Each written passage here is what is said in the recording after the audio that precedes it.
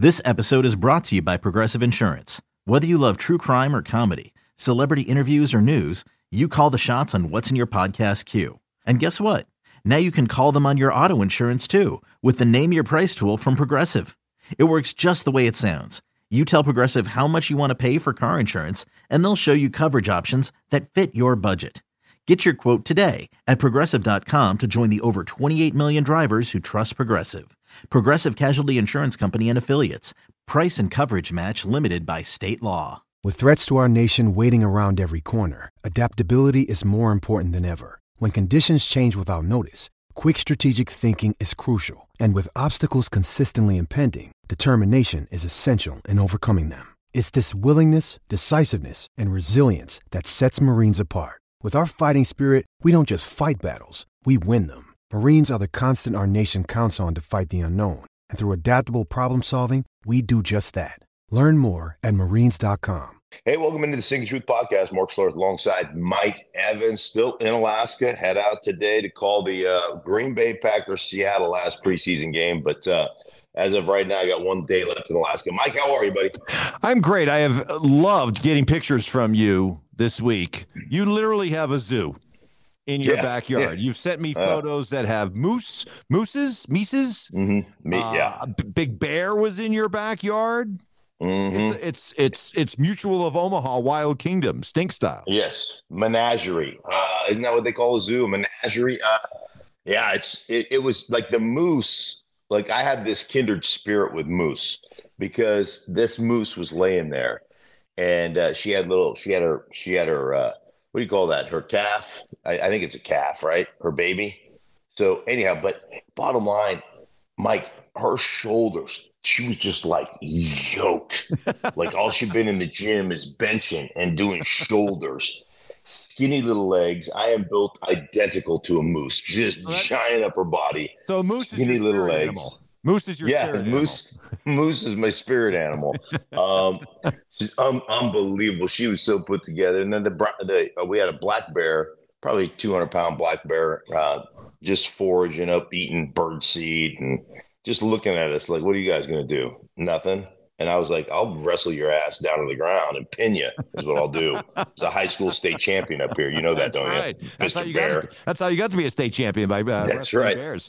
Wrestling bears. Yeah, it was it's been an awesome week. This is the first day of rain we've had. It's been beautiful. Sunshine, 65, 70 degrees. It's just been gorgeous. What a great week we had. Well, good. Well, a lot of business, a lot of things happening. Let's start with what's going on in San Francisco. Sam Darnold has won the backup quarterback position to Brock Purdy. That leaves Trey Lance's future in complete limbo. So what happened there? Why didn't Trey Lance work out? And where does he go now? Yeah, well, it's an interesting question. I don't know. I don't know that he'll stay there. I don't know that they'll move on from Trey. Like if they're trying to trade him, I've heard rumors about them trying to trade him. As soon as they signed Sam Darnold, it was over in my mind. And I'd been on a bunch of shows in San Francisco and everything else. That, well, Sam Darnold will be your backup. He'll win that position over Trey Lance. Trey Lance. I mean, you think about it.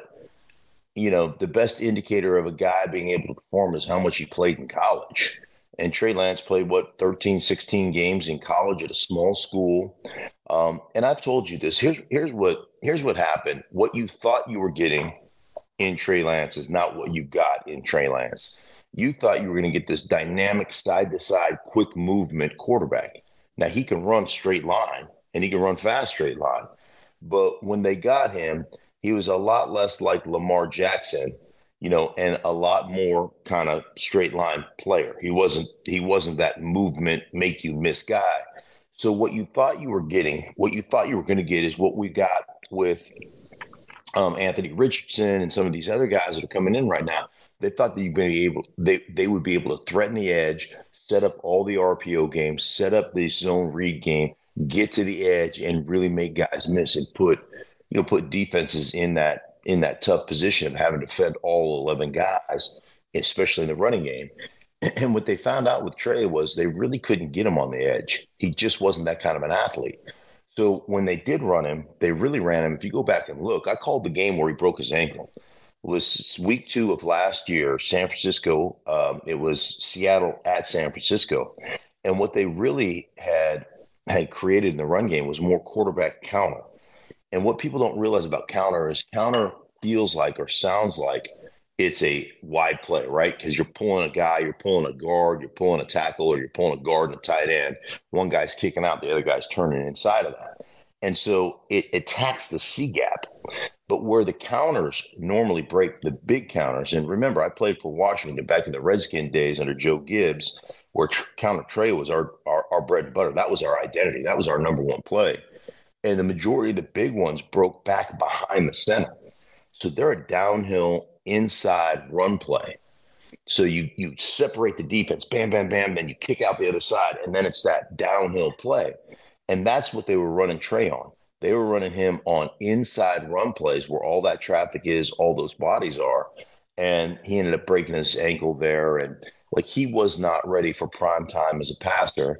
And I'm not saying that he'll never be ready for prime time, but the issue that you get into with all players, and this is indicative of any player that you think is going to be great and isn't, and some of the players that you didn't realize are going to be great and are. It's your ability to process information quickly. What you see, what comes into your eyes, and how quickly your body reacts is the difference between being good and great, great and Hall of Fame. And there are a lot of guys that can't process quickly enough. And because you can't process quickly enough, it means your reaction to things is slow. Doesn't matter how fast you run, how high you jump. If your reaction to what you see is a tick off, you can't play. That's how it works. Here's a stat for you. Since high school, Trey Lance has thrown 492 passes in a game. That's it. Yeah. And to your point that he needs to play. So what's the best situation for him? Well, the best situation for him probably, believe it or not, is to stay in San Francisco and continue to learn. Continue to learn what's going on, practice against their defense, which is exceptional, and try to become the best player you can be. Try to become the best guy that you can be doing that.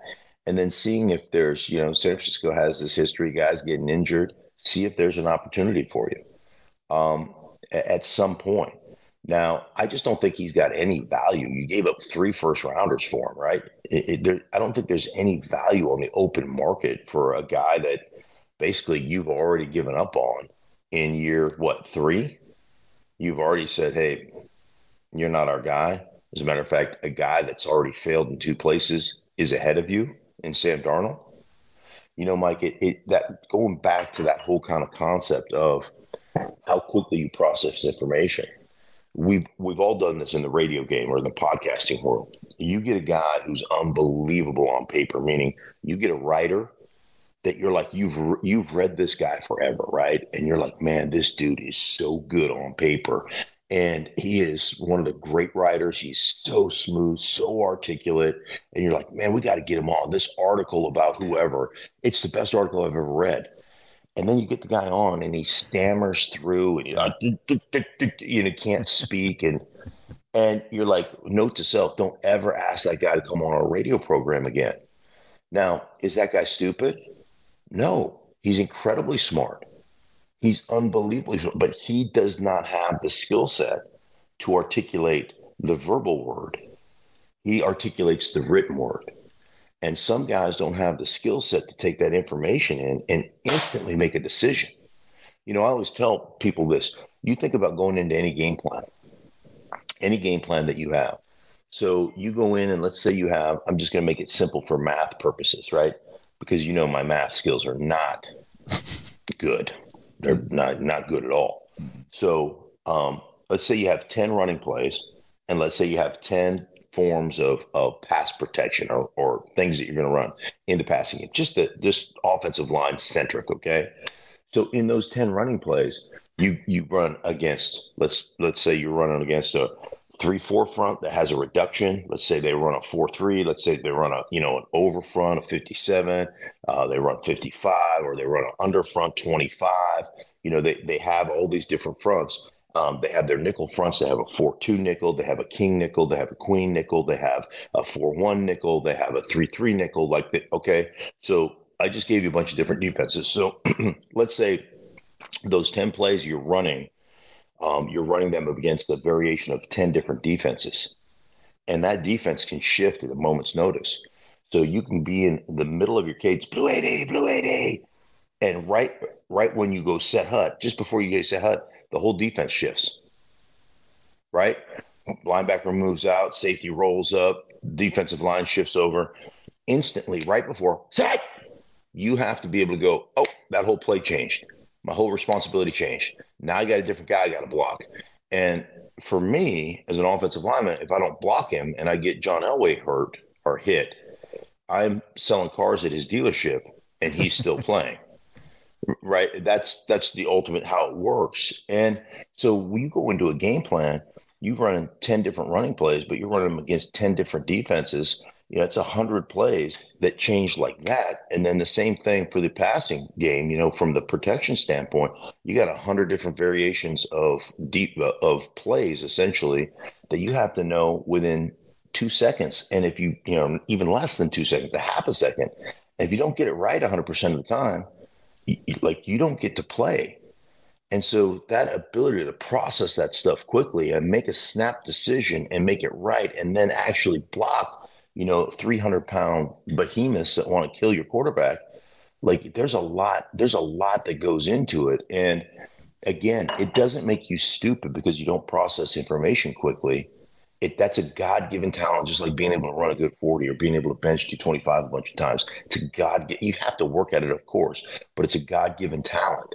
And I would tell you right now on this podcast that the guys who are great college players who bust in the NFL, more often than not, can't process information quick enough. That's why they bust. That's why they're not good. Well, it would appear right now that Sam Howell is processing information pretty well, because Ron Rivera came out and said the question mark is gone when it comes to the quarterback position. Sam Howell is going to be the starter. And I would gather that doesn't really surprise you. You saw Sam Howell last year. You liked him. Yeah. And you knew and you knew that Washington liked him. Yeah, that was the biggest thing.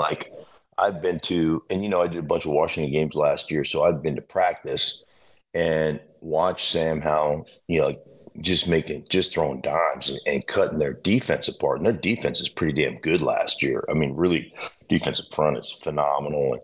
And they're a much better team. They're a lot more talented team than people probably give them credit for. Heineke last year, that dude is just the guy you want on your team. Everybody wants him on their team. They just don't really want him to start, right? But you really want him. And he's just gritty and he's competitive, and and he lacks a couple of the requisite skill sets that it takes to really kind of take your game to the next level, quarterback in the NFL. But everybody would love to have him as a backup. And then Carson Wentz you want to talk about a guy that just seemed to have flamed out. Nice guy and everything else, but man, just seems to have completely flamed out. But offensively, they're really a lot more talented than people think. Running back position, they got multiple guys that can not only run it, but catch the ball. Robinson is an absolute beast. They got 3 wide receivers who can flat out play. I mean, flat play. Samuel can play. Dotson is a player. He was a first rounder last year. And then obviously Terry McLaurin, Scary Terry can flat play.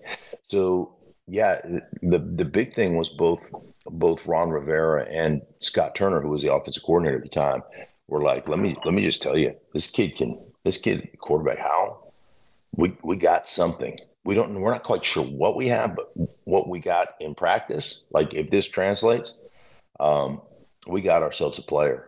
And they were pretty convinced that he was going to be a player, and and they didn't want to rush him into it and make him play early. But I think they're pretty confident in Sam Howell. And I know last year I witnessed it, and I talked to multiple people about it. He cut people up in practice, man. He just cut people up. And you start talking to guys, guys like Aaron Rodgers will tell you how I got good at off-platform throws, how I got good like how coaches got confidence in me and everything else is I went out there and it made it my personal, I made it my personal mission to absolutely destroy defense every day. And I think that's one of the things that Sam Howell did last year. And, it's paying dividends this year. Washington, to me, feels like a classic dark horse. They really do, to the point where when you look at the NFC East, what's your hierarchy? If it's just assumed that Philadelphia is number one, yeah, how's it shake down 2, 3, 4? I don't think it's an obvious, Dallas Giants, Washington, or Giants, Dallas. You just put the teams in a hat and pick them out. Yeah, this feels like what we were talking about last year that didn't come to fruition. You know, how we were talking about the AFC West might be the best division in the history of football. Yeah. You know, they've got, obviously Mahomes and now Russell Wilson and Derek Carr at the time. And obviously Herbert. But Russell forgot how to play and the Raiders are the Raiders. And, the Chargers going to Charger. So, it didn't come true, but tell you what, I went back and watched the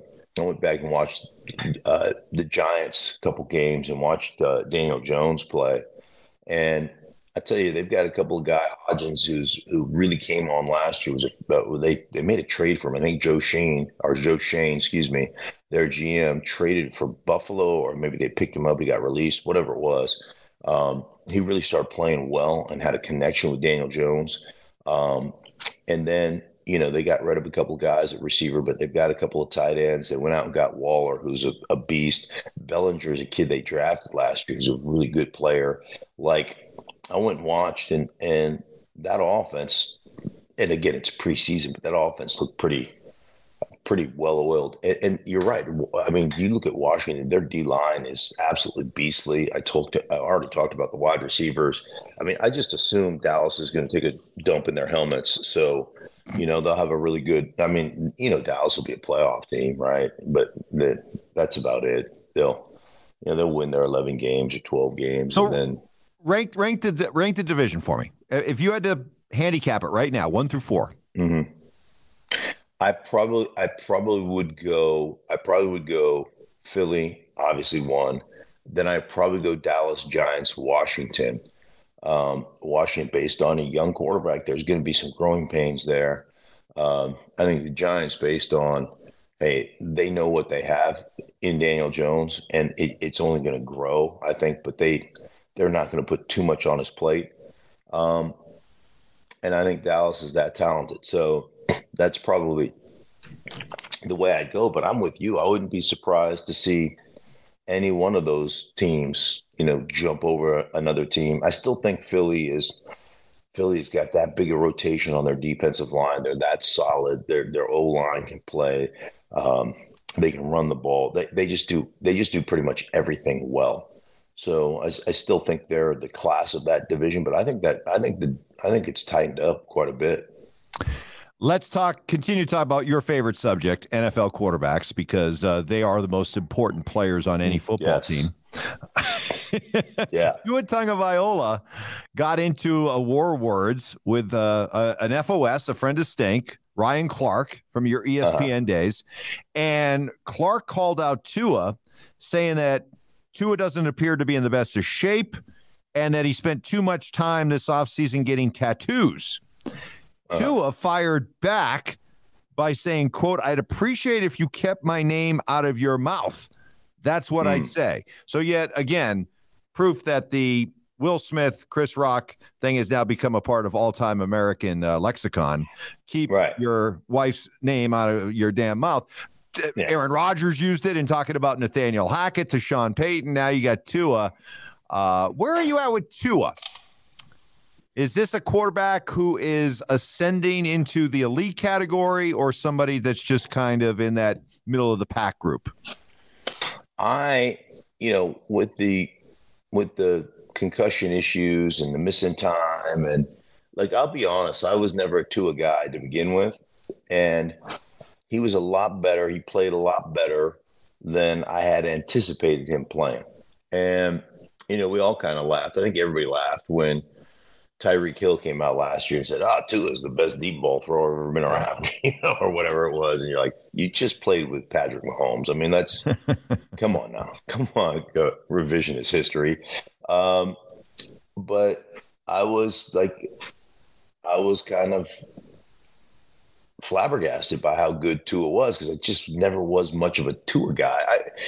Every throw just felt, maybe it's just the left-handed nature, but mechanically, every throw just looks labored. Like it looks like he's big wind up and yeah. But he was deadly accurate on the slant stuff, the quick stuff, the crossing game. That's a big part of their offense, off the play action stuff. And he did have a good deep ball that he threw. If he could stay healthy, I think Tua's got a chance to be really good with the speed they have at the receiver game. Mike McDaniels is a super smart coach, my former ball boy. Man, I hope I was nice to him when he was a ball boy. With the Broncos, right? Yeah, I hope I get a Miami game just so I can sit down with Mike McDaniel, because it just is so odd to me. Because I remember him like it was I remember it like it was yesterday. I remember exactly. I mean, I was shocked when they said, "Yeah, that guy's the ball boy," and then they had it on Channel 9. They had the whole thing with him being a ball boy, and I was like, "Oh my God, I know exactly who that dude is." So it'll be great. But he's a really good coach. Really does a great job. He's quirky, don't get me wrong, but he does a really good job of tying their run game into the jet sweep game, into the play action game, into the quarterback run game. Like it's so tied together. And when you can do that and you can make, and this sounds easy, when you can make everything look the same, but you've got to call it to where the O-line doesn't give away. Like everything feels the same. Like that's when you're a really good play designer, when you can make everything to a defense look identical, just look like perfectly the same. And I think that's one of his big strengths, is his ability to design things, his ability to figure out, how to attack a team in the run game. And then, in week to week, you may say, hey, man, this game plan wise, this is how they play this particular front, whatever the front is. And the way they play this is where we can attack them, where we're going to get yards. Here's how we're going to do it. And off of that particular play, even though it's in our menu of plays, right? But we're gonna tweak it a little bit. We're gonna change maybe the entry point of the back, whatever it is. And now we're gonna have the perfect play action set up off of that defense. And now what we're gonna do is we're gonna motion, and we're gonna personnel wise, we're gonna get into a personnel group. We're gonna motion into a formation that we know they're gonna play this front, and this is how we're gonna attack that front. And then we're going to do it again and again and again. And then we're going to do it again, and we're going to put a play action off of it. And I guarantee you, this is what Kyle Shanahan does all the time. I guarantee you this is going to go for 26 yards and a touchdown. Just watch. Mm-hmm. And they run it 4 times, and they get the look that they're looking for. They're on the 26-yard line, touchdown. It is. His dad did it. Kyle does it. Mike McDaniel worked with Kyle Shanahan forever, and with Mike Shanahan, he does it. They do a really good job of that. So let me see if I got this straight. While you were playing for the Broncos, winning back-to-back Super Bowls, you had at one time or another running around as kids, teenagers, Mike McDaniel, Kyle Shanahan, Christian McCaffrey. Yeah. Oh, yeah. All running around as just kids out there on the practice field. Yeah. Oh, yeah. Yep. Absolutely. So they probably owe everything where they're at now to you, correct? I mean, they owe a lot to me. You like to take credit for this kind of stuff. Yeah, so. A ton, because they learn watching me. They learn how to be professional. Not from their father, not from Mike, not from Ed McCaffrey. They really learned the professionalism from yours truly. Papa Bear, I think they also looked at it. They used to call me Papa Bear. Papa Bear. They also looked at it and said, man, all that the guy does is spend time in cold baths and getting rehab. So we want to maybe go a different route and maybe be on the coaching side of it. One quick thought about the Chiefs. Chris Jones, their Pro Bowl defensive lineman, came out and said he is prepared to sit out until week 8 of the regular season that he's willing to forfeit his weekly game check, which is a little over $1 million, because in his words, quote, I can afford it. You come back for week 8 because you want to make sure that you get that year of service time towards your pension and everything like that. So that's the magic number.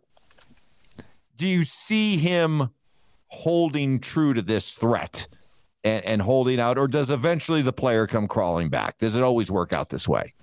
No, I can see him holding out. I think he'll come back, but I think he'll get a deal. And like, he is such a valuable part of that defense. Remember, at the end of the year, they're winning a Super Bowl. They got 7 rookies playing on defense. I mean, they got their whole defensive backfield, essentially. They had a bunch of guys that were just young players. You know, they get into dime and they'd have like a linebacker and 6 rookie DBs or something. I mean, it was crazy. Maybe it was a linebacker and 1 D lineman and 5 rookie DBs. It was something crazy like that. It was playing for them. But Chris Jones is a focal point. Like, when you're playing the Rams, when you're playing the Chiefs, and you break the huddle like the Rams, there's one dude you're looking for as an offense. I mean, you instantly break the huddle and you say, okay, where is it in the Chiefs case? What is he, number 95? Where's 95? Like, we got to find that son of a gun, and we got to have every play. Do you think about like Aaron Donald? Do you think about Chris Jones? Every play, you have to have a plan of how we're going to block him. Every pass protection, every run game. Like, how do we get 4 hands on him? Meaning, how are we going to double team him? And like, the value of that guy, they don't have Kansas City doesn't have another guy that does that for them. And so, you know, I think Kansas City's slow playing it. I think the Chiefs will get it done eventually. But yeah, he's a guy that they need. He's a guy that has great value to that defense. So I think they need him. Believe it or not, I think Kansas City needs him more than he needs them right now. It's a great standoff. You've got Chris Jones. He's got 1 year left on his contract, making about $19.5 million. But he's coming off a year in which he just had 15.5 sacks. His value will never be higher. And so this is a classic standoff, right? And you think eventually it'll be the Chiefs that blink first. I do. And remember, man, he's not your prototypical D end. He is like a 3-4 D end. So he's sliding in over guards. Like, he's an inside. I think of him as not an edge player. He's an inside, like, defensive tackle type player. And to get 15.5 sacks when you're inside and you're always doubled, you know, he'd be like the best defensive lineman in football right now. If you were grading guys, you know, you would talk Aaron Donald first, and I'm not so sure you wouldn't put Chris Jones number 2. Folks, this is the part of the show you're going to love, because I'm getting ready to just make Mark's head explode right here on the podcast. But Mark, Chris Jones still got 1 year left on his contract, the contract that he signed. Doesn't he have any value to his name, any honor to his name? He put his name on that contract. He needs to honor that contract. You need to honor. That's a great point, Mike. Honor the contract. You know, I'm flying out to Green Bay tonight. I'm leaving Alaska, flying out to Green Bay. And one of my favorite players, maybe you've heard of it, Bobby Wagner from Utah State, you know, going to be a Hall of Famer, perennial All-Pro. Last year, this is the craziest thing. He's back in Seattle, by the way. 1 year with the Rams. He spent 1 year with the Rams. He signed a 5-year, like $60-70 million contract with the Rams. They cut him after 1 year. Like, it's the craziest thing that for the player, you can do that, and nobody seems to have an issue. But if the player says, hey, man, I have outperformed this contract, I want more money, you know, he should honor it. The teams, no. With teams, we don't need you guys to honor it.